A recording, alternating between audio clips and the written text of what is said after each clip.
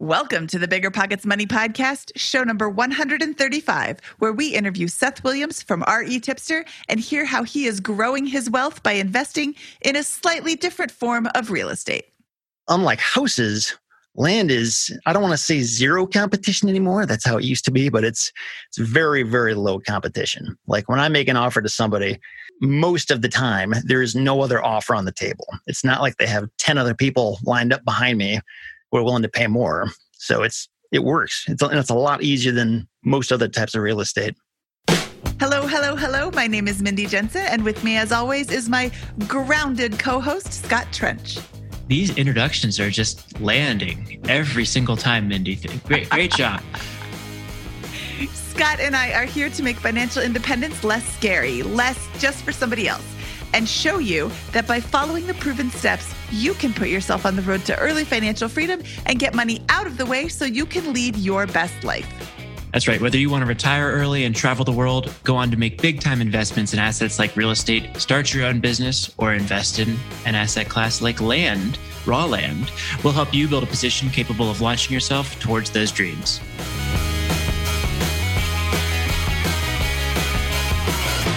Scott, I'm super pumped to have Seth on the show today because we are going to talk about a way to invest in real estate that doesn't involve tenants and toilets or flipping houses or anything like that.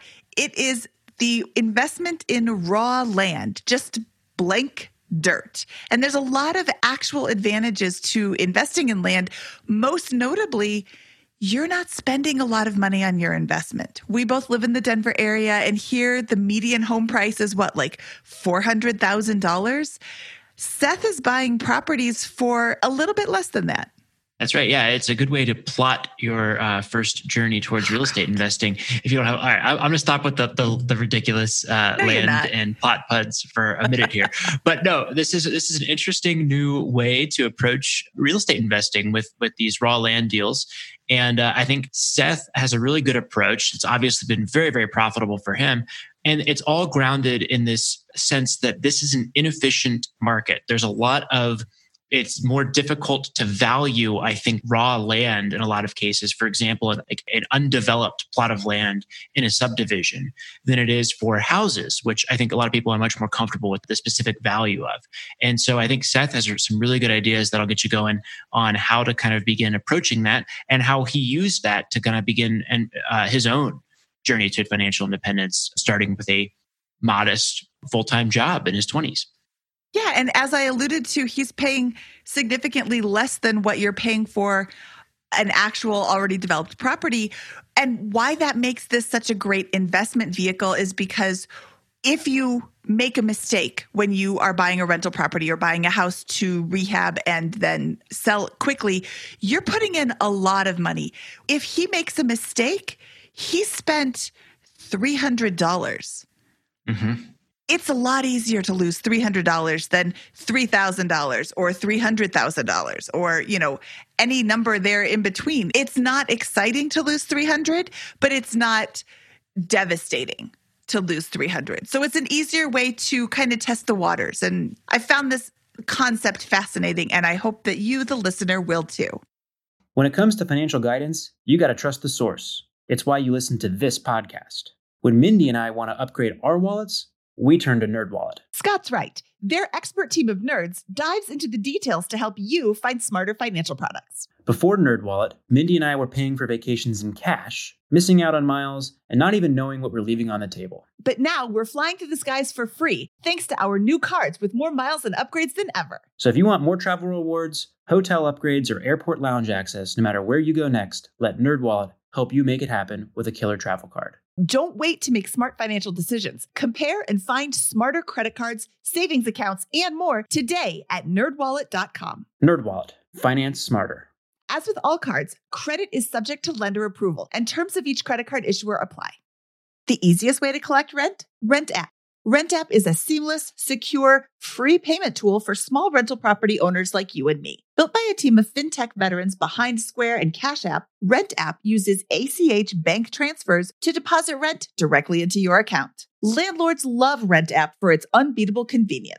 Isn't it time you made rent collection easier? Rent App, the free and easy way to collect rent. Learn more at rent.app/landlord. That's rent.app/landlord. You ever feel like your vacation rental sits empty too often? Missing out on potential income? Look, you're not alone. Many property owners struggle with underperforming bookings and the complexities of property management. But here's some good news. Vacasa outperforms other property managers in 92% of the markets they operate. They've helped homeowners like you increase their bookings by an average of 24%, turning those empty days into profitable opportunities. Want to see what your earnings could look like with Vacasa? Visit biggerpockets.com/Vacasa, spelled VACASA, and get a free personalized income estimate today. That's biggerpockets.com/Vacasa. Seth Williams from retipster.com. Welcome to the Bigger Pockets Money Podcast. I'm so excited to have you on the show today because you are going to talk about a kind of little known way to invest in real estate that isn't super cash intensive, which is kind of a great way to get started investing in real estate. So, I think that's super exciting and I don't know anything about it. So I'm going to really, really grill you. I hope you're ready. Absolutely. Yeah, anytime. So before we talk about that, I want to hear where your money story started, how you got started investing in land. Oh, spoiler alert, we're going to talk about investing in land in a little bit, but that's really interesting. I would love to own land. What is that quote? Buy land. They're not making any more of it. Yeah, that's true. I mean, that's just super cool. So tell me about your money journey. Growing up, I had a good family life, 2 parents at home. In terms of like high school and college, for me, my parents worked really hard and they covered my college tuition. And I know that's not a common thing, but I was very, very privileged in that sense. So I was able to finish college with no debt. Yep, and, same here. Yeah, I know. Same, but very lucky. Yep. It's an awesome gift parents can give to their kids if they're able to. And, when I was in college, I started learning about this whole idea of financial freedom and getting your money to work for you, that kind of thing. And I realized when I was reading that stuff that, I didn't really know a whole lot of people growing up that were doing that. I didn't see a whole lot of that in my family. I mean, really, even my extended family, even my friends, nobody was doing that. Everybody just took this approach of, you get your W-2 job and you just the conventional saving for retirement and that kind of thing.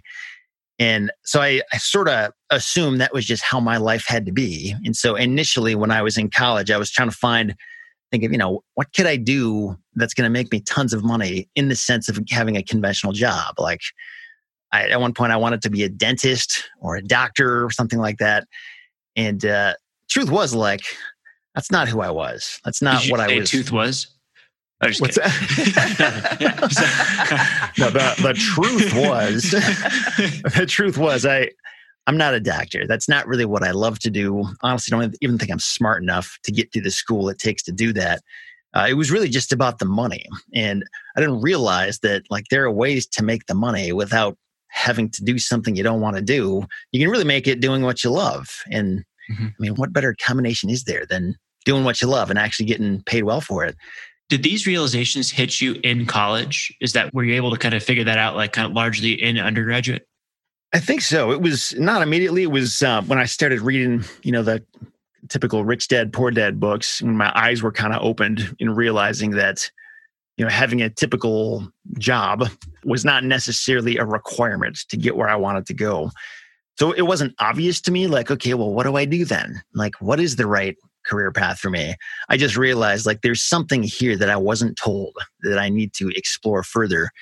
And it actually took several years of exploring it to figure that out. But I did know in terms of okay, what am I trying to major in college? What should my first job or step be?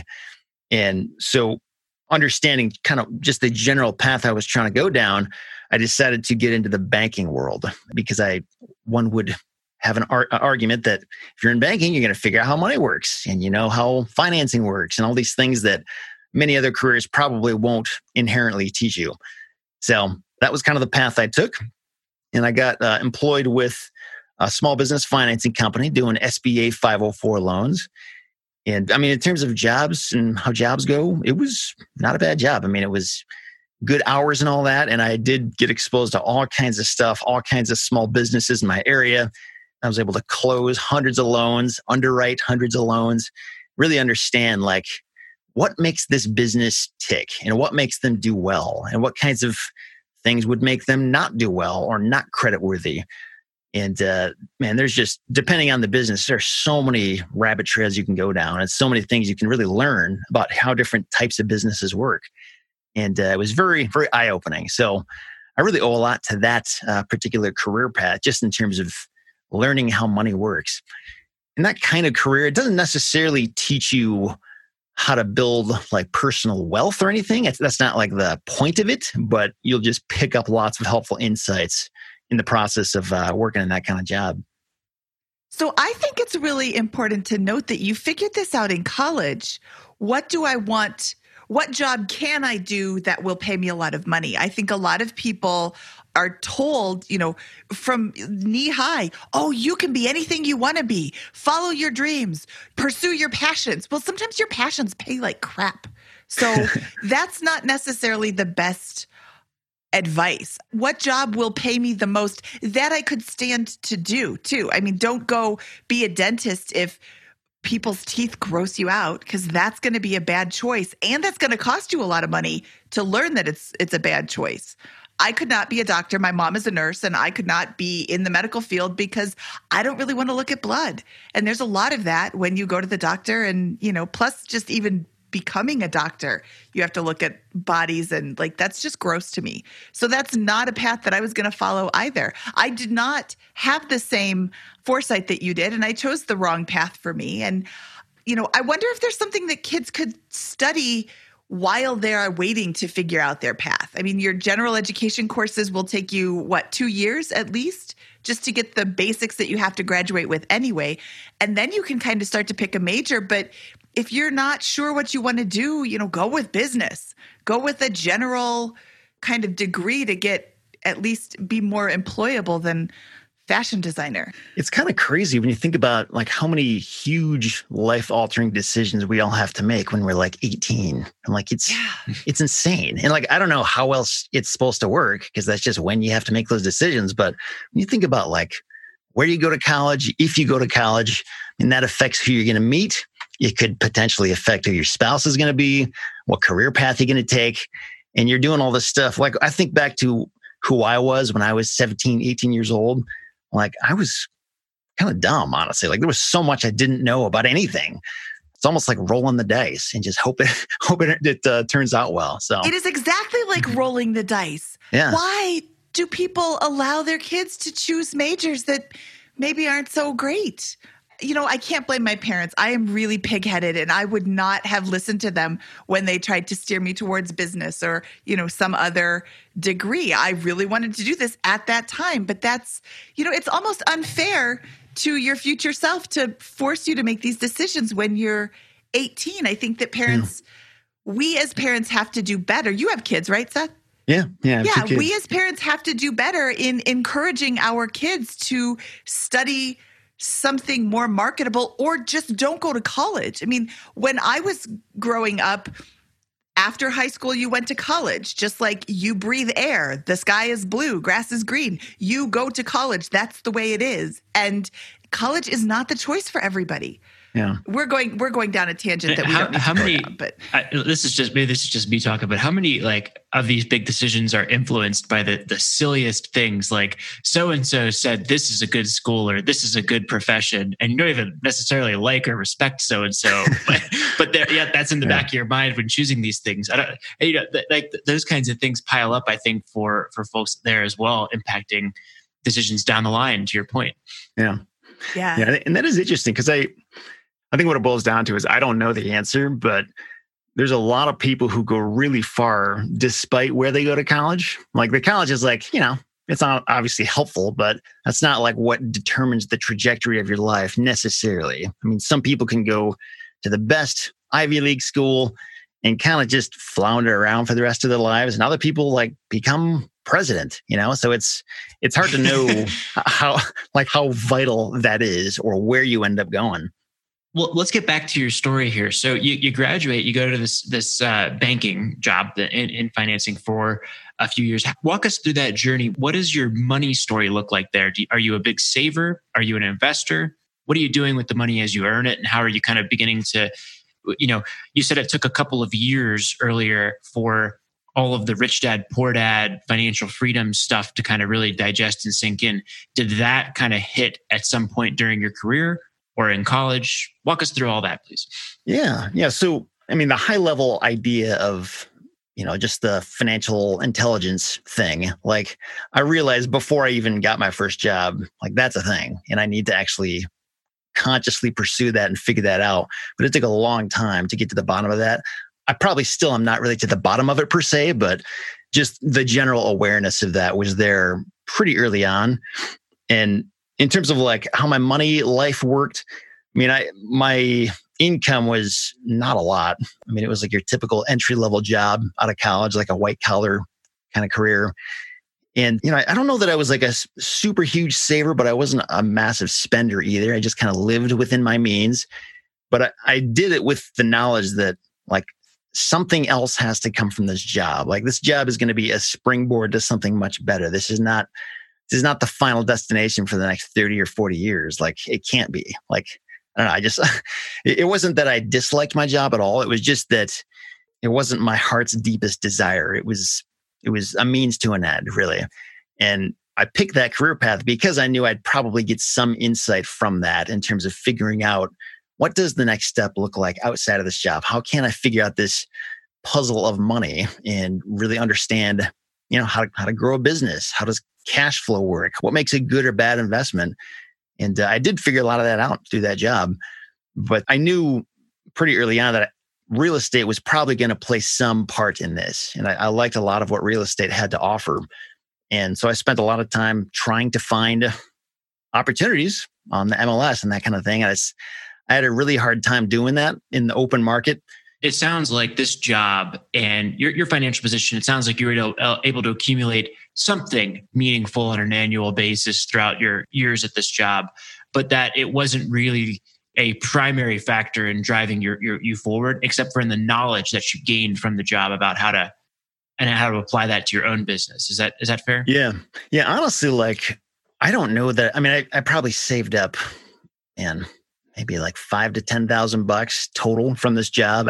I wasn't making that much in terms of the banking profession as a whole. My pay was at the lower end of that spectrum because I wasn't working for a traditional bank per se. I was working for a small company that was essentially doing outsourced work from the SBA because we were doing SBA 504 loans. So I wasn't employed by SBA, but SBA gave their work to us and we did it. We were called a certified development company. So anyway, my income was not huge from this job. And that was part of the problem with wanting to do real estate is that you kind of do need some cash. Maybe not always, but a lot of times it helps to have a slush fund to work with. And I didn't have a whole lot. And that was a big part of how land specifically came into the picture and also how to go about finding those opportunities, because I don't know of many other ways that I could have done it outside of land specifically, because I was able to use the few $1,000s I had in my bank account to find a deal, buy it and own it free and clear for a very, very cheap price, and then sell it at a profit. And that's something that, again, I don't want to say it's impossible, never say never, but with the vast majority of real estate investing strategies out there, it's just not a thing. It's just not how it works. When people think about investing in real estate, most frequently they think about becoming a landlord of a single family home or maybe like a small multifamily, but mostly it's a single family home. So you're thinking residential. When you think, especially when you're first getting into it, you're not thinking of owning a 400 unit apartment complex because how could I afford that? I only have $5,000 or $10,000 in my bank account. Nobody's going to sell me this giant complex. So I think a lot of people like the idea of real estate, but then stop because it's so expensive. I live in a very expensive part of the world. I can't buy a $30,000 house. I guess I could a couple of hours away, but it's like across the street from the prison, so that's not really necessarily my dream investment. No, that was my same train of thought. The conversation sort of was just cut off early on in my head because it's like, well, I need 10 or 20 grand to even think about doing this. And I don't. So I guess I'm stuck. And I know there's stuff like wholesaling houses and there's, other bird dogging strategies and stuff like that. But And that stuff is easy to say, but there's a lot of obstacles to that as well. Lots of other battles you have to fight that I wasn't necessarily going to be good at fighting. So yeah, I get it. Well, let's jump back to this. So you're talking about, hey, look, you're a couple years into your job. How many years into your job before you buy your first land deal? Oh man, I think it was a year and a half, I think, approximately. Okay, so a year and a half in, and you're like, hey, I've got a few $1,000s at most in my bank account that I've been able to save up. And real estate's just not an option for me in a traditional sense because I can't put down 15%. It's probably almost even difficult to house hack given your situation and the few $1,000s at the time. So you're like, hey, land is an option for me. How do you go about conceptualizing land as an investment concept and then acting on it within just a couple of years of starting your career? Yeah, well, I actually wanted to do the house hacking thing long before it was called that. But my wife wasn't really on board. She wasn't like, oh yeah, I want to go have tenants living up, upstairs and that kind of thing. She just sort of wanted a normal house, normal living situation. so I relented and we didn't do that. But yeah, so there's more than one way to skin a cat. But the thing with land was that there's a couple of different things that come into play here. It's not just buying land, it's buying it really, really cheap, like way cheaper than anybody would think possible. And it's very possible to do that. In order to do that, you have to be talking to the right people and find motivated sellers who are very, very likely to say yes to that. And there's several different ways you can do this. The way that I've done it really, I guess, ever since I started has been direct mail. I also have a website where I can get people that way as well. But with direct mail, it's all about finding a list very specifically of vacant landowners and finding other ways to drill down and increase the likelihood that they're going to be highly motivated to sell. One way is to make sure the vacant landowners don't live in the same state where their property is located, or maybe live maybe in the same state, but in a different county. So they're, sort of out of sight, out of mind. You can also do this with like a delinquent tax list. This was how I did it for years. And that's certainly a feasible way. That's basically where you contact the county and you say, hey, I need a list of all the people in your county that are currently delinquent on their property taxes. So, and this is not a tax deed list or a tax auction list or anything like that. The people still own their property, but if they don't pay their taxes soon, they're going to lose it in tax foreclosure. And it certainly works, but that particular approach also has its own drawbacks. Like the list is kind of a huge pain to get, and usually it's a total mess to work with. So there's other battles you have to fight if you go that direction. But the idea is just to find a list of vacant landowners and you send them a mail piece. And there's a couple ways to do this as well. One way is to send them either a letter or a postcard just saying, hey, I see you own land in this county and I'm looking to buy land. If you want to sell it, give me a call or visit my website or shoot me an email. And they will do that. And you can go back and forth and make them a really, really low offer. And the thing about using the right list of motivated sellers is that, and especially with land in particular, is that land is a very unemotional kind of property for a motivated seller because it's not the roof over anybody's head. Usually it's something they bought like 20 years ago and they just had a change of plans and they don't think about it or see it anymore. It's just a tax bill they have to pay. Other times it's something that they inherited, so it was never really theirs in the first place. And it's easy to make an offer to people like that, especially if they've been paying taxes for 20 years and they just don't want the thing. Especially if they've not been paying taxes. Right? Yeah, especially then. Especially if they're literally about to lose it in a couple months. It's like, hey, you can get nothing or you can let me pay you a couple $100. What do you want to do? And you're giving them a big easy button. And land, it's actually not uncommon at all where I'll make a really low offer to somebody and they say no, they think it's worth more. They think they can sell it for more. And honestly, they probably can. And I don't tell them otherwise. It's just, hey, this is our offer, And if you can do better, I wish you all the best. But many, many times people will try to sell their land the way that they think it can be done. And they just come back a few months later realizing, yeah, I actually can't do this. I don't know how to do it. So, okay, I'll take your offer. So there's lots of people out there who own land that they're more than happy to part with if you just make it easy for them. And unlike houses, land is, I don't want to say zero competition anymore. That's how it used to be, but it's very, very low competition. Like when I make an offer to somebody, most of the time, there is no other offer on the table. It's not like they have 10 other people lined up behind me who are willing to pay more. So it's I don't know. It's just, it works. And it's a lot easier than most other types of real estate. So can you walk us through one of your very first purchases? What did you do? What was the deal? You gave us some frameworks here. Which one did you apply in your first deal? And, all the mess that comes along with the first of anything in a career like this. Yeah. Well, on my first deal, I was using a delinquent tax list, which I actually don't use a lot of anymore just because they take more time to sort through. But so how did you get this list? Yeah, I got it by calling the county, and it was a county just to the north of me. And I just said, hey, I'm looking for a list of all the property owners in this county who are currently delinquent on their property taxes. Can you send that to me? And I specified that I needed it in an Excel file with, not only the property owner's mailing address and their name, but also the property itself. Who did you contact? The county treasurer was who I county counted. Treasurer. Okay. Yep. Yeah. And that's not always the person who can end up giving it to you. Sometimes they won't know what you're talking about. That's actually not uncommon at all. If you're working in a new county, they'll misunderstand the question, give you the wrong thing, or just say, nope, we don't have it. But the thing is, every county has it because every county has to, keep track of who is current on their property taxes. If they track that, then they have to have this list somewhere. And so sometimes you'll have to go down a different path, maybe contacting the county IT department, because maybe they have the ability to generate this list, but the treasurer does not. Ultimately, you're their ally, right? Because these are delinquent property taxes. And if you buy that property, then by definition, they're gonna get their property taxes collected on them, or they're going to at least begin to collect them again. Yeah, that's really the cool thing is that if you're working with the right people and if you're able to communicate well enough, you're really like doing everybody a favor along the way. I mean, you're doing the county a favor, you're doing the seller a favor because and a lot of times they're just going to lose their property and get nothing. And the future person who buys the property from you, you're doing them a huge favor because they're getting a huge discount from market value. So it's pretty cool. So I like how you said that it's not an emotional transaction. You're not taking the roof from somebody.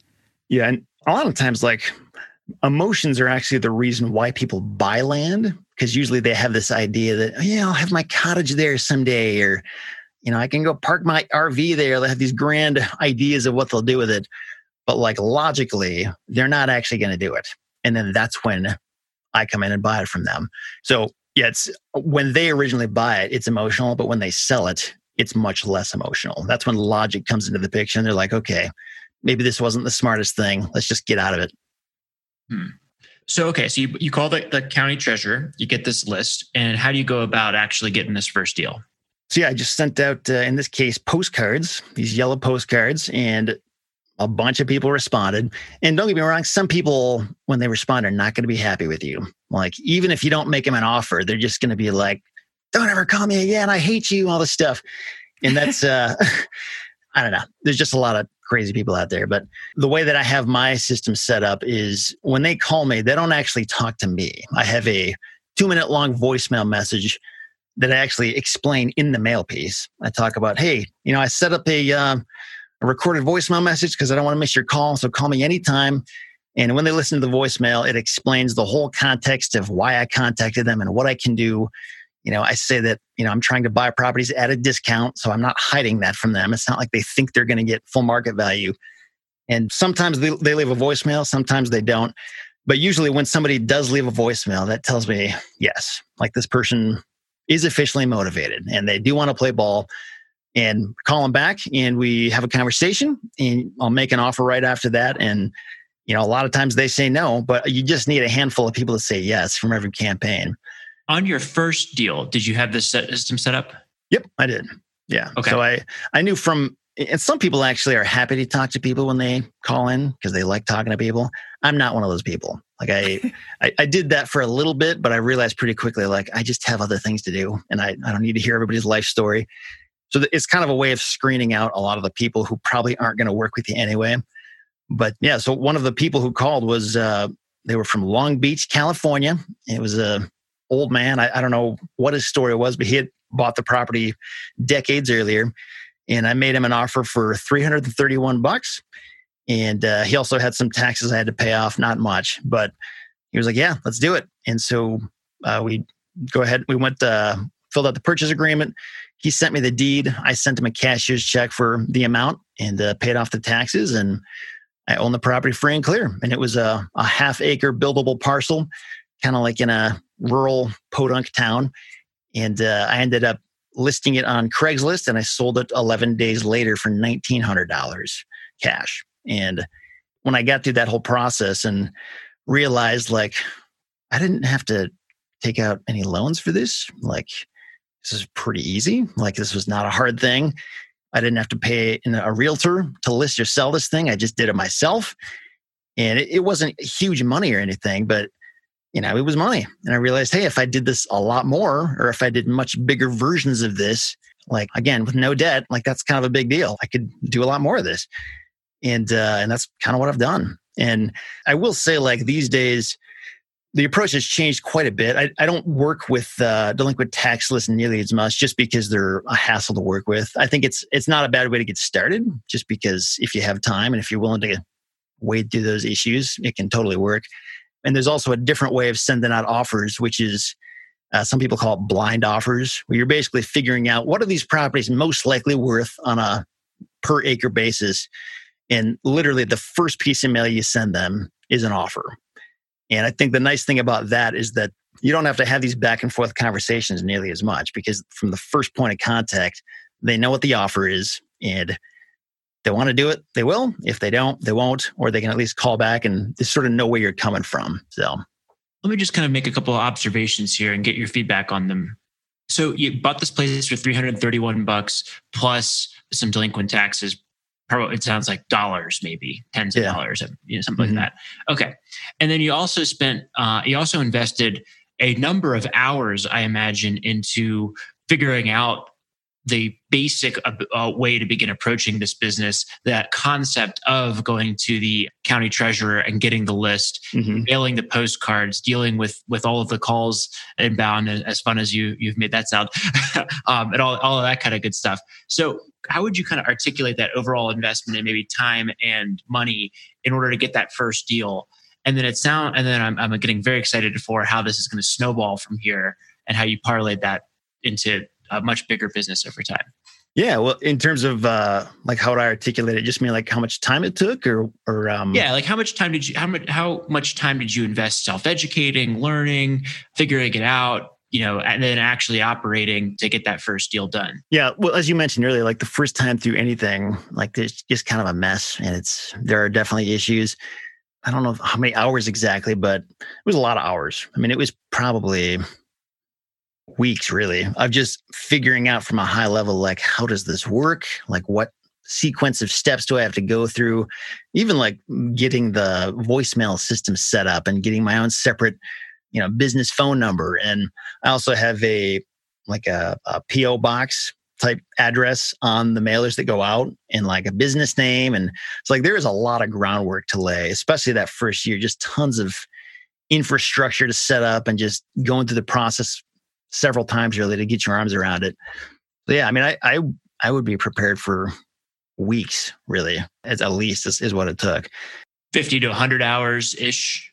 Yeah, it could be. Yeah. Sure. Yeah.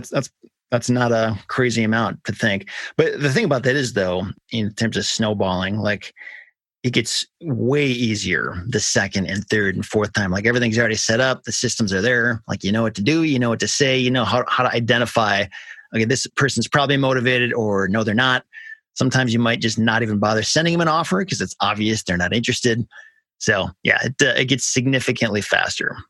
Okay, coming from the residential side, when I buy a house, I get title insurance, which protects the interests of me and the interests of my lender, because my house is not $331.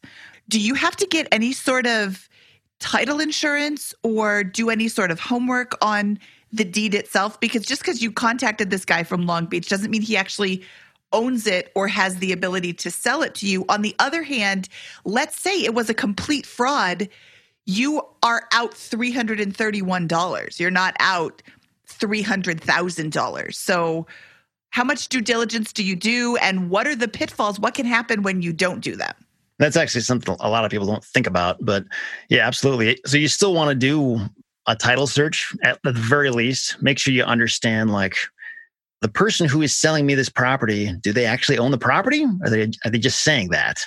Because something that's actually pretty common, especially with inheritance situations, is, John Smith bought the property. Now they died, and their son, Joe Smith, they think they own it because they've been paying the property taxes, but the paperwork was never put together to actually give him ownership, or he doesn't have the authority to sell it on behalf of his father's estate.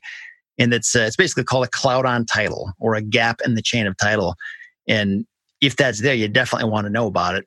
Sometimes there's things you can do to get that fixed. Other times not, in which case you could either walk away from the deal, or you could do what's called a quiet title action later on down the road, which is, usually costs a couple $1,000 and takes some time to do that. But and I think the question you want to ask yourself is, depending on how much you're paying for a property, like for example, when I'm paying $331, the cost of hiring a title company or a closing attorney to handle that one closing could be like $500 to $1,000, depending on the state and the title company. So does it make sense paying 3 times more just to close the thing versus, paying the seller off? And I think what it ultimately depends on is, what is the thing worth? Like, how much can you sell it for in the end? Because if the profit margin is there to cover the cost of the closing agent, it's usually the right way to go, because they know what they're doing. They do it all day long. They can find issues. They're probably not as efficient as I could be if I was closing it myself. But even then, it takes a ton of work off my plate if a title company can do that. However, if it's just a cheap deal, for example, if I'm selling it for $1,900 like I did, the economics just don't make sense. The profit isn't there.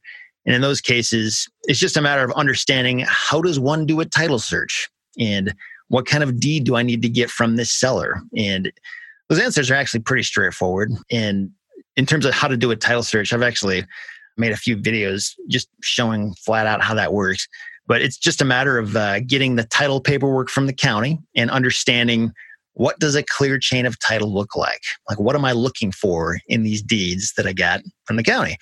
And you can there's also services out there that can do this stuff for you, and, get the paperwork, compile it, and they'll just point out, so you don't have to wonder, yep, there's a problem right here. Get this fixed. And those obviously cost a little bit more, but the cost of just doing your own title search, in most cases for me, it's, depending on where I get the stuff, could be anywhere from $75 to $150. And if you hire one of these services, it's more like a couple $100 to do that. So, but yeah, it's definitely something you want to look into. You don't want to just go in blind and assume the person is, the rightful owner. You want to verify that stuff. Okay. And at what price point do you think it's worth going with a title company to do the title search? I mean, I could imagine when you said Long Beach, California, I'm like, you bought a property in Long Beach for $300. But if you have a property in Long Beach, that probably will be worth more than. Mm-hmm. Yeah. In that situation, the seller was from Long Beach, but the property was in Michigan. So, okay. but that's like a classic example of somebody who lives a long ways away from the property itself. So they're disinterested. They don't care. They just want their money and they want to stop paying taxes. But yeah. In terms of how much should be there, I mean, that's not one right answer, but usually if the property value, or if my total profit in the deal is maybe $5,000 or higher, that's when I'll start looking at just using a title company. But it also depends on how much they cost. I know in several states, you literally have to have a real estate attorney involved in closing the deal. And just by nature of that, the closings are going to cost twice as much, $1,000 per closing. So $1,000 when you buy it, $1,000 more bucks when you sell it. So in those cases, maybe $10,000 or higher might make sense. Okay. But another way to do this though is if you don't want to mess around with closing it yourself, which is a worthy aspiration because it's kind of a hassle, honestly, to close it yourself, and it takes time. You could just try to target properties that are worth more, so the profit margin is always there to pay for that. Well, it sounds like when you were starting out, this was a several $100 an hour activity that was highly economical for you when you started out, and that became uneconomical as your business scaled and you became more successful and more seasoned with this practice, and you kind of make those trade-offs over time. So it seems like a very worthwhile DIY skill for a listener to consider if they're thinking about trying to repeat some of what you're talking about today. Yeah, and some people, I think one of the benefits I had was being in the banking world, and like my job was actually to close deals. So like I did this all day long. I understood what I was doing. And some people are pretty, left-brained and analytical, and they know how to really pick apart details and find issues. Other people that's not their strength. Like that's not something they should be doing. Like don't even try to do it because you're probably going to miss stuff. So it sort of comes down to like understanding yourself and what you're good at. And I don't want to say I'm like an expert at the details, but I can do it. Like I'm capable of doing that. When it comes to financial guidance, you got to trust the source. It's why you listen to this podcast. When Mindy and I want to upgrade our wallets, we turn to NerdWallet. Scott's right. Their expert team of nerds dives into the details to help you find smarter financial products. Before NerdWallet, Mindy and I were paying for vacations in cash, missing out on miles, and not even knowing what we're leaving on the table. But now we're flying through the skies for free, thanks to our new cards with more miles and upgrades than ever. So if you want more travel rewards, hotel upgrades, or airport lounge access, no matter where you go next, let NerdWallet help you make it happen with a killer travel card. Don't wait to make smart financial decisions. Compare and find smarter credit cards, savings accounts, and more today at nerdwallet.com. NerdWallet. Finance smarter. As with all cards, credit is subject to lender approval, and terms of each credit card issuer apply. Pretty good episode, right? While you were listening, you could have been getting paid rent with RentApp. Landlords love RentApp because it makes rent collection a breeze. RentApp uses ACH bank transfers to deposit funds directly into your account. Setup is straightforward for renters. Landlords don't need to download anything. Both have peace of mind with a digital transaction history. Isn't it time you made landlording a little easier? RentApp, the best way to pay or collect rent. Learn more at rent.app/landlord. That's rent.app/landlord. I'm curious, have you been struggling to keep your vacation rental booked? I totally get it. It's tough to manage and keep filled. But we found something that really works. It's called Vacasa. They've seriously changed the game for a lot of the BP audience. In almost every market they're in, Vacasa manages to fill up the calendar more than anyone else. And get this, the average Vacasa user sees about 24% more bookings than with other managers. That's a lot of extra income. Curious to see what you could be earning? You can get a personalized income estimate right there. I think you'll be pleasantly surprised at what Vacasa can do for you. Check out biggerpockets.com/Vacasa, spelled VACASA. biggerpockets.com/Vacasa. Deciding how to invest your capital can be extremely challenging, especially when the market is constantly changing. That's why it's never been more important to partner with a company that has a great track record.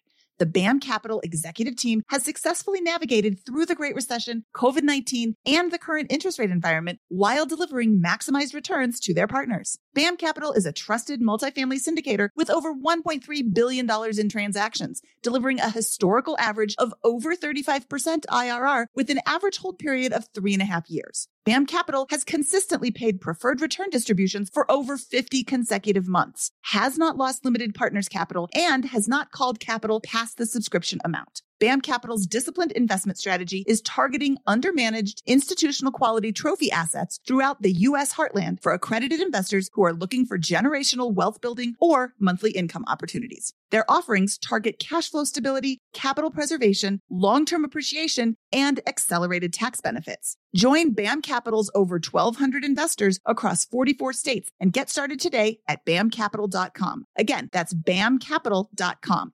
So I knew that if I had to do it, I could. Okay, so let's talk about the tax implications of this. You bought a property for $331. You sold it for $1,900. So you made, let's call it $1,500 in profit. That was a short-term capital gain. So you would pay your regular short-term capital gains are taxed at your current employment tax bracket. It seems like it's almost inventory at that point, right? You have it on your books for 10 days and you sell it. That's going to be just regular straight up income in that case. Yeah, with land, there's not a whole lot of tax advantages with land. Like I'll say that. And again, I'm not a CPA, I'm not a tax expert, so don't quote me on this stuff, but I know that's something that is generally like not that fun around tax time every year. Is just seeing like, oh gosh, like I got to pay a lot of money in taxes. So that's I guess that's one of the drawbacks, if you will. But honestly, like the profit margins that exist and the lack of competition and all the other things that land has going for it, like still a pretty compelling case. I mean, I think long term, I think any land investor should probably try to eventually work their way up into some more long-term buy and hold assets that do have those advantages.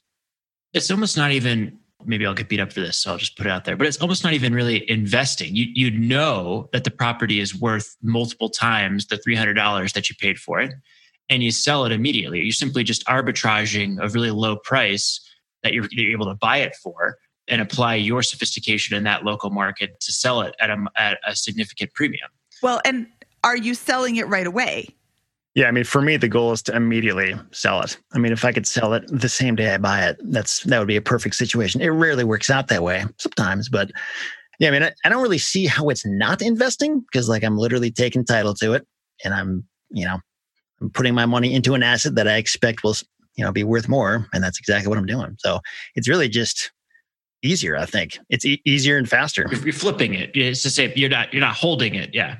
Investing is too broad a term. You're not holding it. You're flipping it right away as soon as you can.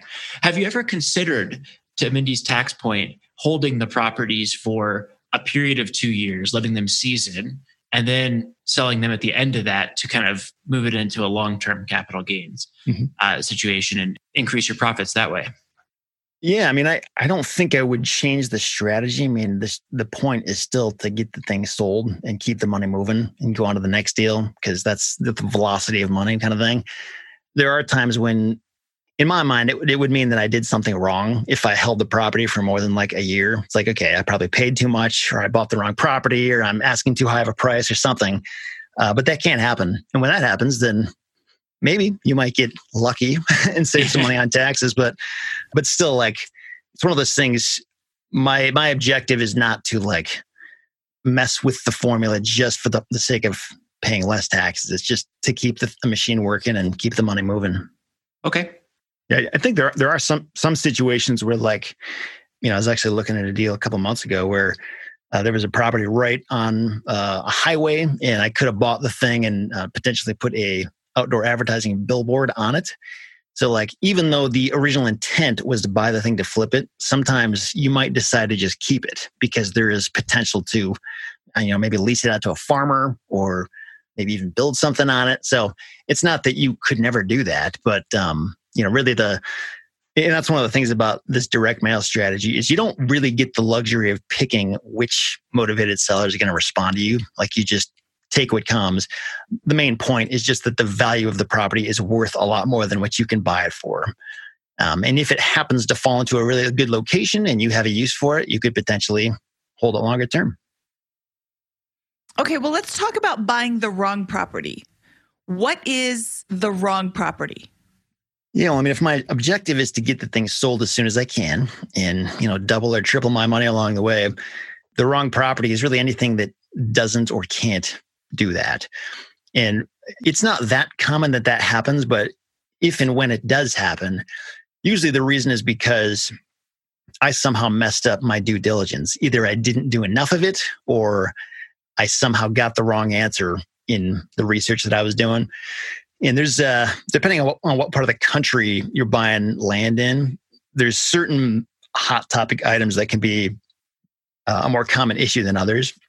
Like, for example, on the East Coast, it's much more likely you could find a property with wetlands in it or in a flood zone or in some way the property is not buildable. Sometimes there's a lot higher regulations on zoning and what properties can be used for and things like that.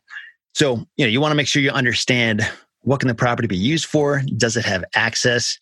Are there any hidden issues that, even though it is technically zoned right and on paper it says it's buildable, you still can't really build on it because there's wetlands on there and you can't disturb the wetlands. So those are things that come up a lot in certain parts of the country. But in other parts of the country, like out west in the desert, like, you're not going to find wetlands there. So you don't have to spend a whole lot of time researching, are there wetlands here? However, there could be other issues like, lack of road access or, maybe there's a lack of water altogether. Like, you can't get water there or water rights. And, there's all kinds of stuff that can come up. It's just important to understand in the market where you're working, like, coming up with a valid, realistic checklist of, like, these are the things I need to make sure I understand before I buy this thing. Because really, like, chances are your future buyer is probably going to be doing that research as well. So if there's a problem, you want to make sure you understand it before you become the owner. And yeah, I mean, any examples I can think of where that's come back to bite me has been, and another issue that can come up is whenever there's a homeowners association involved, it can be a mess sometimes. Because sometimes it's hard to verify if there even is an HOA. And then when there is, you have to figure out from that HOA, okay, what other restrictions are there? What else can't I do with this property? And sometimes that's pretty clear cut. Other times it's like, little landmines hidden all over the place. So if you're working in a HOA area, just make sure you're aware of that and figure out what the issues are. And also, like, what does it cost to own a property in an HOA? Because that's another issue you got to watch out for. But assuming you do all your due diligence and your homework and you understand what you're buying and you can account for all that stuff when you make your offer, it's kind of hard to get hurt, mainly because, like, again, you're buying it for like almost nothing, really. And it's like if you were to invest in anything that has a certain amount of value, and if you buy it way down here, in the basement price range, even if you end up being wrong about something, even if you valued it wrong, or you missed a crucial piece of information, even then, still, it's kind of hard to get hurt. I mean, at worst case scenario, you might break even. So, yeah. Okay. You said you're making offers at like 10 to 30% of what you think it will be worth when you go to sell it. Is that where you are still making offers? Is that where you're still suggesting people make offers? And would you suggest sticking closer to home when you're first starting out? Because I don't know anything about the wetlands. I live in the desert lands, so I know a lot about that. And I know that if there's no water available, you've got a big piece of dirt that nobody wants. Yeah. So is sticking closer to home so you know what's going on? I mean, I can tell you that was what I did when I got started. I was almost like this mental obstacle of like, I need to be able to drive and see it in order to be comfortable. Like if something goes wrong, maybe I need to go, I don't know, do something on the property. And so for my first few years, that was what I did. I only worked in Michigan, and I literally drove out and saw every property before I bought it and took pictures myself. And you can do that. But what I found is that Michigan is, when you look at all the states in the US, Michigan is kind of like, it's not the best place to do this, but it's not the worst either. Like it has things to offer, but there's better places. And, when I did my first deal, when I bought and sold the thing and made like $40,000, and to this day, I've still never seen this property. And when I got all the way through that and realized like, hey, I didn't have to drive up there. So like, why don't I just do this anywhere in the US? Because a lot of the information you need to get, you can get from a lot of free resources like Google Earth. There's paid data services you can use for a lot of this info. You can even hire local boots on the ground to drive to your property and take pictures for you. That's, I just did that last week. There's tons of people like Craigslist who are happy to do that for you. So to answer your question, you can start local, but I would just know in your head, you don't have to limit yourself to that. I did that for years, but didn't really help me that much in the long run. It kind of just slowed me up, I think. Okay, that's fair.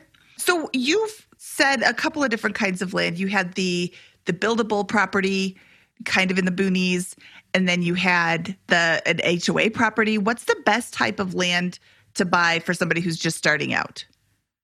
The type of property that there is by far the most of is like smaller residential lots. Like there's a ton of those out there.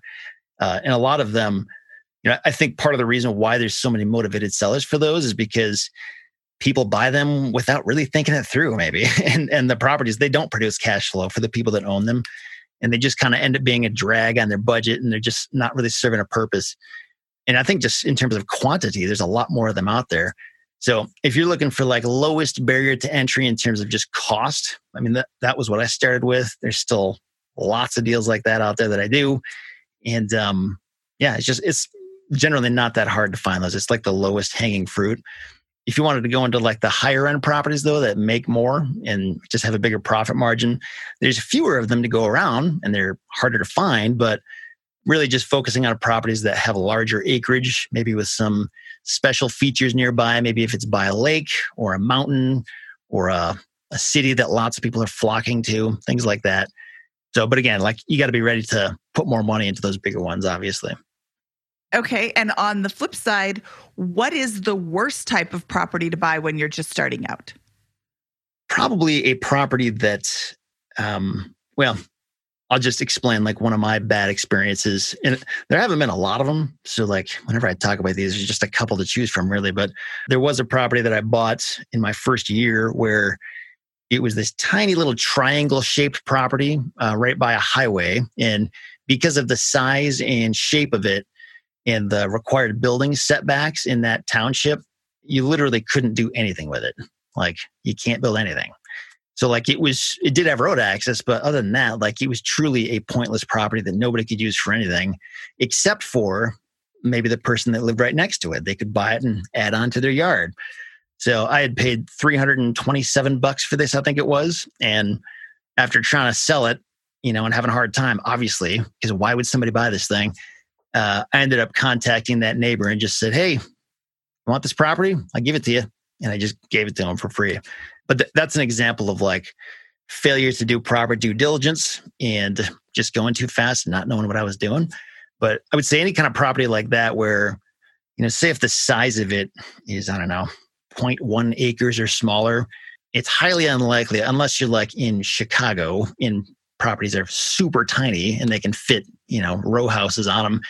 In most rural areas, that's not going to be a very high demand type of property. So there's actually ways if you use a data service to get your direct mail list, you can actually tell the service like, hey, only give me properties that are in this size range, in these zip codes, in this county. So you can get really specific about it if you are using one of those data services. Because I think it's helpful and instructive in kind of understanding your framework from another angle. Basically, what's happening here is you go in, you say per acre, property in this area is worth about this with these specifications. And this property you bought, you said was worth probably $2,000 given its size. But because of its shape and location, none of that did not apply, which is what caused you to lose money on that particular deal. And that's kind of the roadblock that a newer investor entering your space could fall into, or the trap, I guess, that they could fall into. Yeah, and that I don't know that there's any way to guarantee that you'll never get any of those bad properties on your list. Sometimes it just happens. But I think when you get calls back on those, or when somebody does accept your offer in the mail, if you were doing blind offers, just understand like, okay, this is not a done deal. I still need to do my homework and make sure this actually fits in the box and is going to be usable for something. And part of that, I think you just get from experience. Like there's different oddities that can come up in different markets. Like there may be some issue in Florida that I just don't ever have to deal with in the markets that I work in. So it's just kind of a matter of understanding what to scan the horizon for. And I think you can really only get a clear picture on that by just working in those markets and acknowledging that there will probably be some mishaps along the way. But if you just follow the best practices, you'll probably avoid the vast majority of those. Last question before we kind of move on here. Could you give us a kind of a quick overview of the volume that your business kind of grew by? Like the first year you did that first deal, how many deals did you do that first year? And then how did that kind of progress to the present? Yeah. So first year, I think it was about like 30 deals. And that was mostly like really small stuff, like rinky-dink lots that were like, I was just sending offers on everything I could get. And, I had a really small budget, so that kind of slowed me up as well. But the following year, it was probably like, I can't remember the exact count, but it probably progressed up to maybe like 50-ish deals per year. But then when I started doing a few of the bigger ones and I realized like, it takes about as much time to do this huge deal as it did to do this deal that made me $1,000. So like, maybe I should just focus on the bigger ones. So these days I'm doing, far less volume, like usually 6 to 12 deals a year, but I'm focusing on only those bigger deals so that my time is well spent. And really it's something that I can do.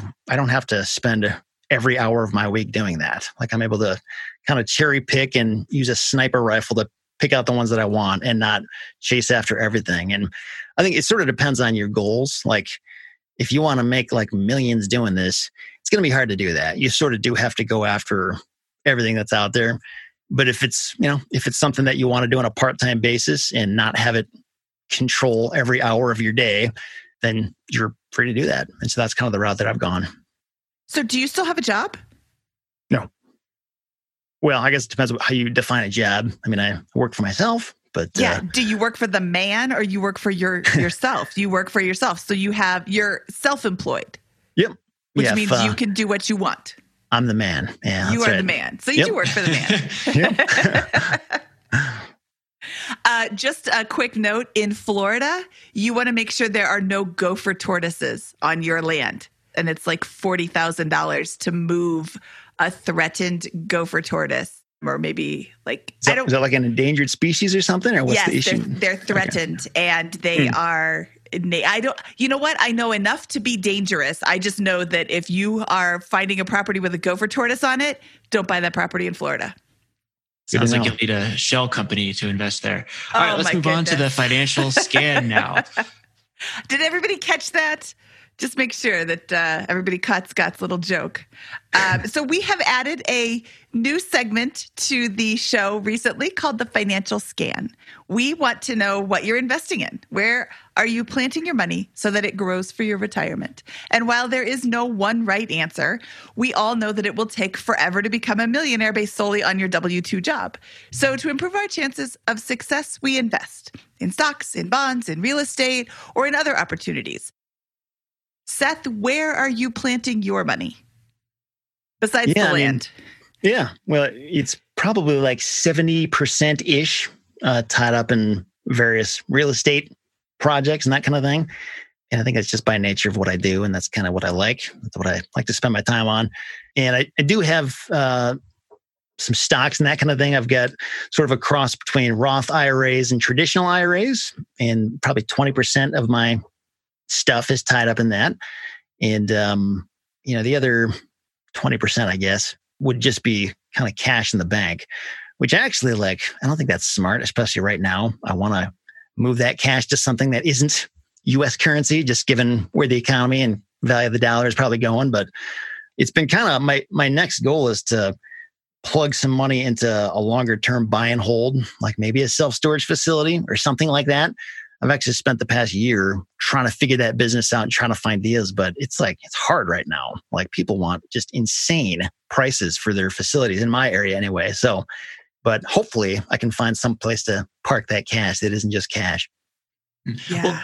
Well, interesting thing on the cash, given the nature of your business, do you think that that's just kind of an inevitability because, you never know when that next huge deal could come along and you've got to be well capitalized or have the cash or at least access to financing to go get it? Yeah, it's something that I don't necessarily want as much cash there as I currently do, but you're absolutely right. I mean, you don't want to totally drain your bank account either because that'll just kind of cripple me if an awesome deal comes up and I'm just stuck because I don't have the cash anymore. So yeah, it's a great point.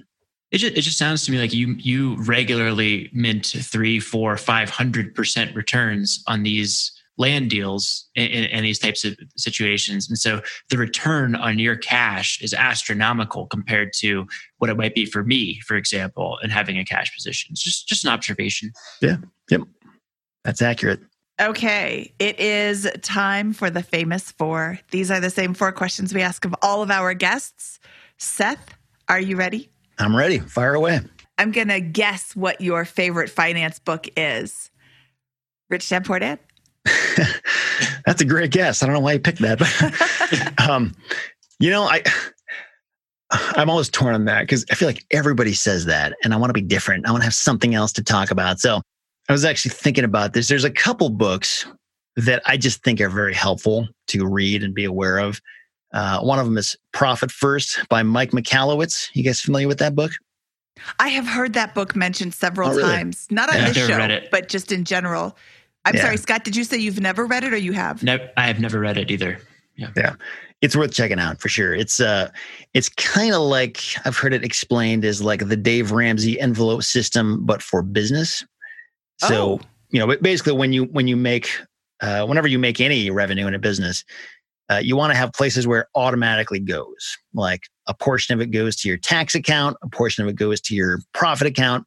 Because one of the problems with just the way accounting works, at the end of the year, you'll see, hey, I've made X amount of profit, but that's actually a historical picture of what has already happened. And a lot of times that profit is already spent. But if you set up this kind of a system where the money is automatically funneled into the right place and you don't touch it, you don't see it, you could actually send it to a different bank altogether. When you look at that profit number, you actually have the money because you haven't spent it on other stuff. So it kind of helps you to sort of like forces you to be more disciplined, I guess. But there's a lot of very, very helpful takeaways from that book that is intended for like the entrepreneur, like the business scenario. But a lot of it really applies to personal finances too. I think that's really a great thing to think about is your tax burden going forward. Like you said, it's no fun at the end of the year. I have to pay all these taxes. Well, you have to pay all those taxes because you made all that money. It's not like they're just taxing you because you're breathing.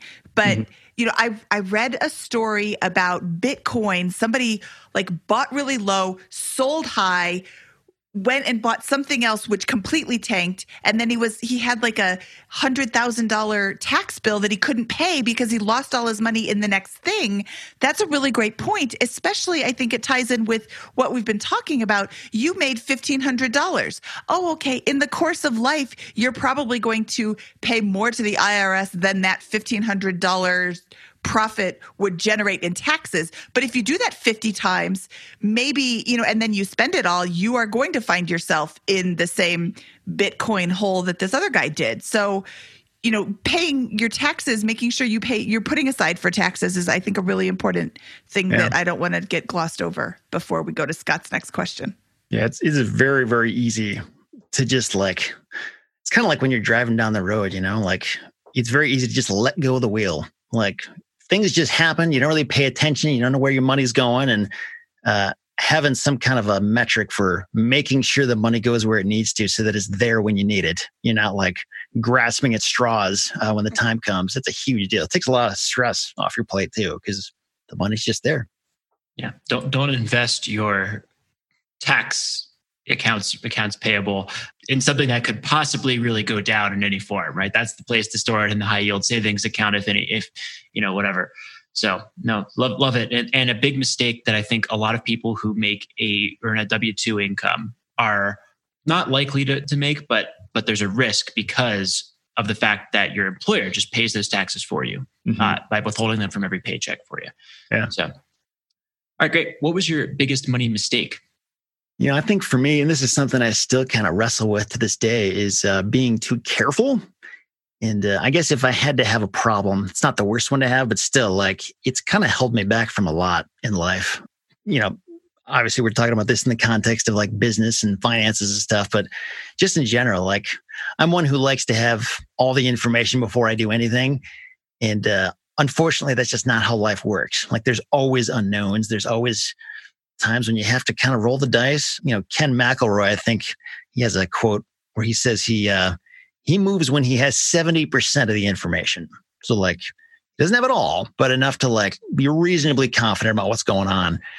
And I don't know, I have trouble with that sometimes, whether it's a new direction for a business or a new deal.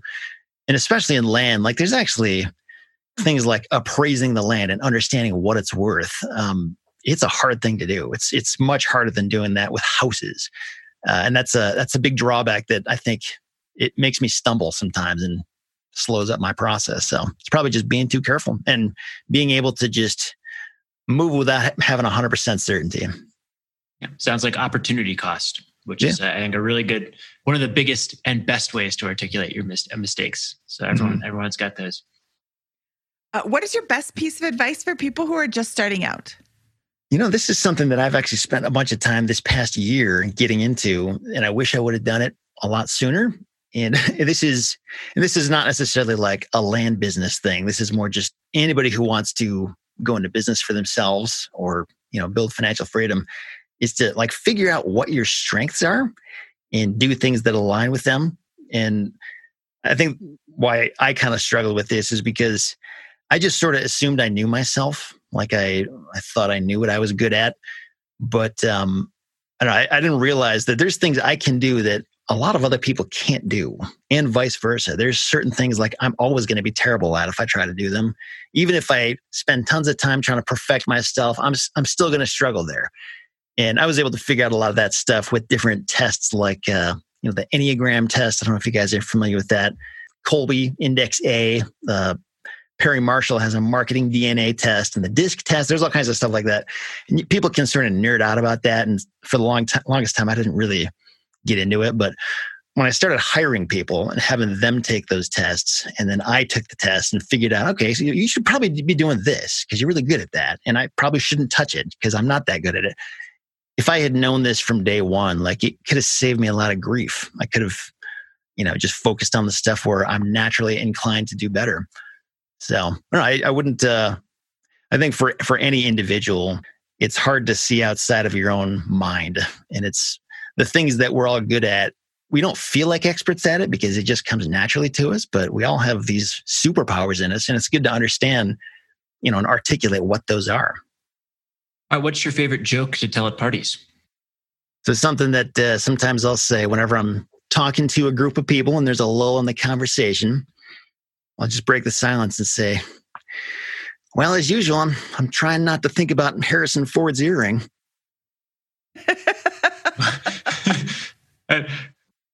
Harrison Ford has an earring and it looks very weird.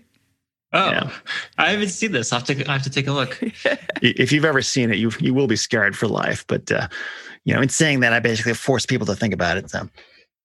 Oh my God. What is this thing? Scott looked it up. It's just it's just a little black dot. Yeah. Oh, okay. Fair enough.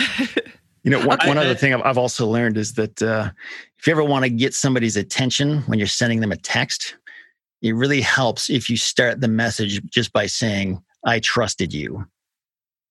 And that's all. I found that's very effective. You'll always get a reply from somebody. Yeah. Wait, what happened?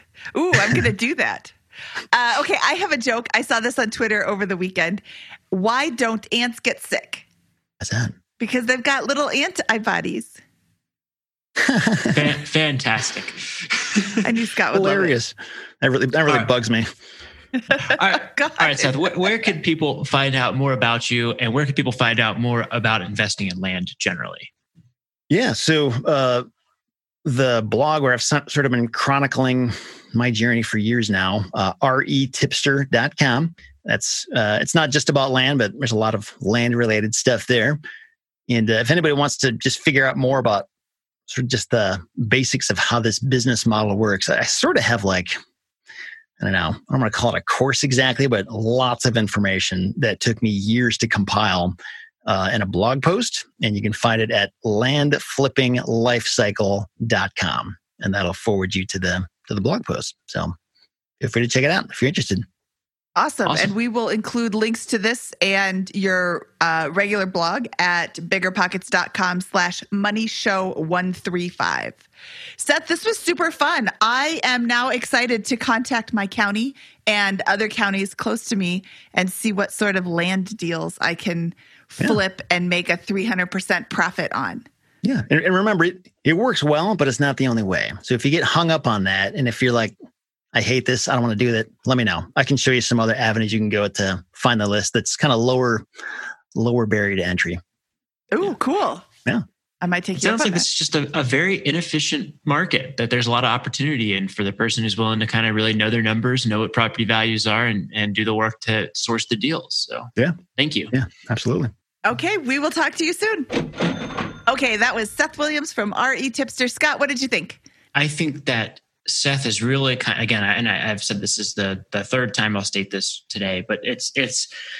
I think what he's really pointing out here is an incredibly inefficient market where there's a lot of variation between the pricing and the ability to connect buyers and sellers in a meaningful way. I almost got this crazy impression on his first deal, the guy from Long Beach selling the $300 plot of land in Michigan.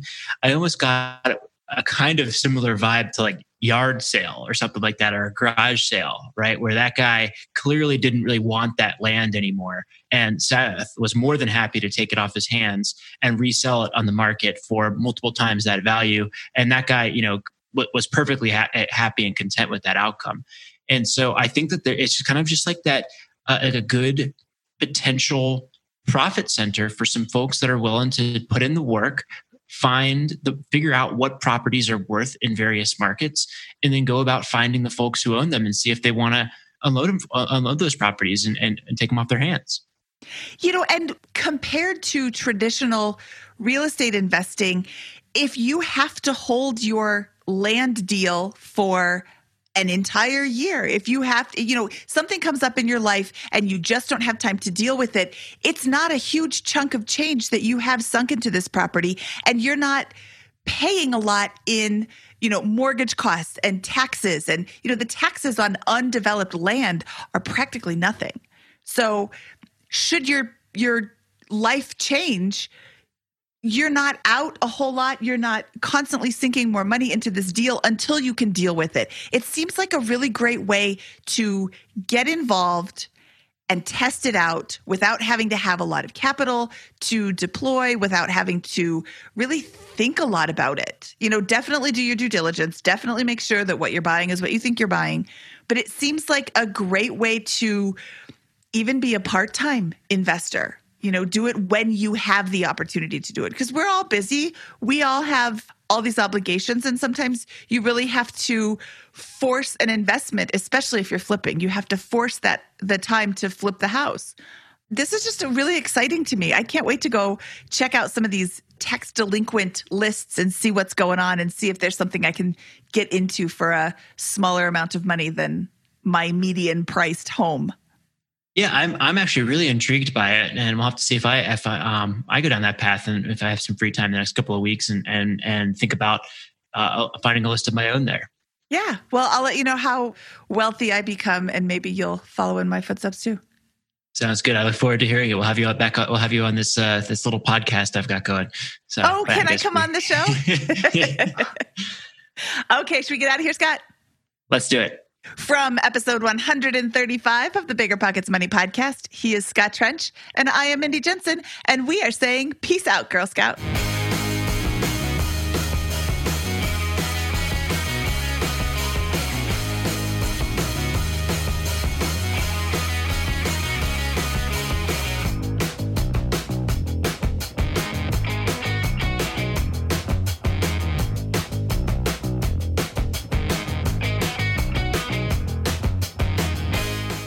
There's a reason small multifamily investing is so popular in the Bigger Pockets community. With just a 3.5% down payment, you can own up to 4 different units. Think about it. If you house hack and live in one of the units, you still have 3 different groups of tenants helping to pay down your mortgage each month, 4 kitchens and bathrooms you can renovate to increase your property value, 4 different Airbnbs, medium-term rentals, or other rental strategies you can try in one property, all in just one transaction. Of course, the question is, where do you find a small multifamily property that you can afford? Which market and which deal is best for you? Once you close, how do you manage it, optimize it, keep scaling, and living your life without being tied down by 4 leaky toilets or 4 fussy tenants? These are all great questions, all to be answered in the upcoming Small Multifamily Bootcamp with Chris Lopez and Leica Devtha. So if you're serious about growing your portfolio with this highly efficient strategy, head to biggerpockets.com/4 today and join us in the Small Multifamily Bootcamp. That's biggerpockets.com/FOUR. See you there. The content of this podcast is for informational purposes only. Past performance is not indicative of future results, and all host and participant opinions are their own. Investment in any asset, real estate included, involves risk. Use your best judgment and consult with qualified advisors before investing. Only risk capital you can afford to lose. Bigger Pockets LLC disclaims all liability for direct, indirect, consequential, or other damages arising from reliance upon information presented in this podcast.